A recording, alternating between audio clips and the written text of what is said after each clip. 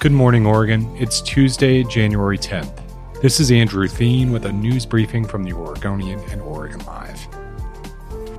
For the second consecutive year, Portland saw a record number of homicides. At least 101 people were killed in Portland last year. That's significantly higher than the 92 homicides in 2021. The previous record for slayings was 70 back in 1987. Gun violence is leading this startling increase. 7 of the victims last year were under the age of 20. 6 of those 7 were Black teenagers. Gun violence is the leading cause of death for people aged 1 to 19 in the nation, according to the Centers for Disease Control and Prevention. More than half of the homicide victims last year were people of color, the same proportion as in 2021. Just 6% of Multnomah County's population identifies as Black, and just 3% are Black men.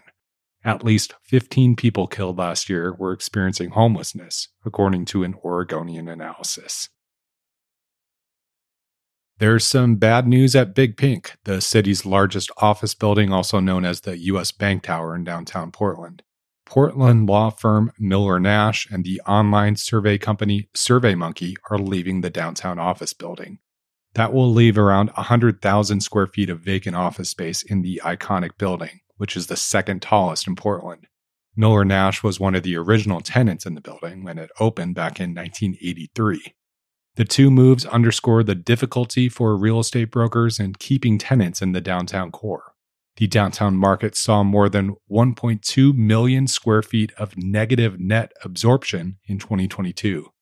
That's more than the entire U.S. Bank core tower. Companies have put a record 2 million square feet of space they already occupy on the sublease market. However, there is a bit of good news. Both SurveyMonkey and Miller Nash said they plan to stay downtown. SurveyMonkey has said it's downsizing, opting for a smaller office space in the Pearl District.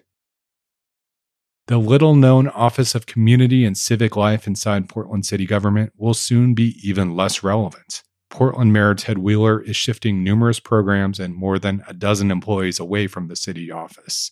The office has been plagued for years by personnel and performance issues. The city announced it would be shifting the liquor, cannabis, and noise control programs from the beleaguered City Bureau to the Bureau of Development Services. Some 13 employees will also shift over as part of the change.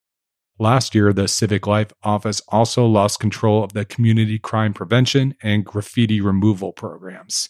It's not clear what this means for the future of the office. Voters in November approved a sweeping overhaul of Portland city government.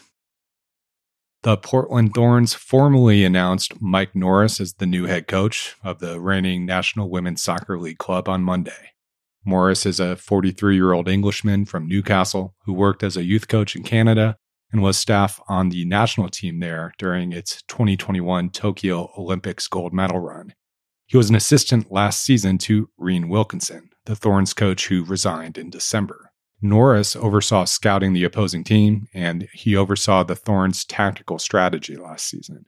Karina LeBlanc, the Thorns' general manager, said that stability and trust were big factors that led to Norris getting the job. Wilkinson resigned after being cleared of wrongdoing by the league for a relationship she had with a Thorns player last season. That capped off a tumultuous year for the club, which included various investigations, firings, and the news that owner Merritt Paulson would be selling the Thorns. Of course, the Thorns also won the league championship last year.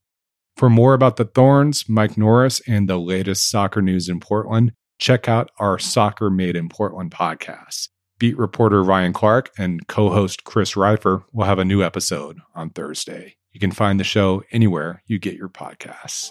Thanks for listening. You can support our local journalism by subscribing to Oregon Live. Go to OregonLive.com/pod support.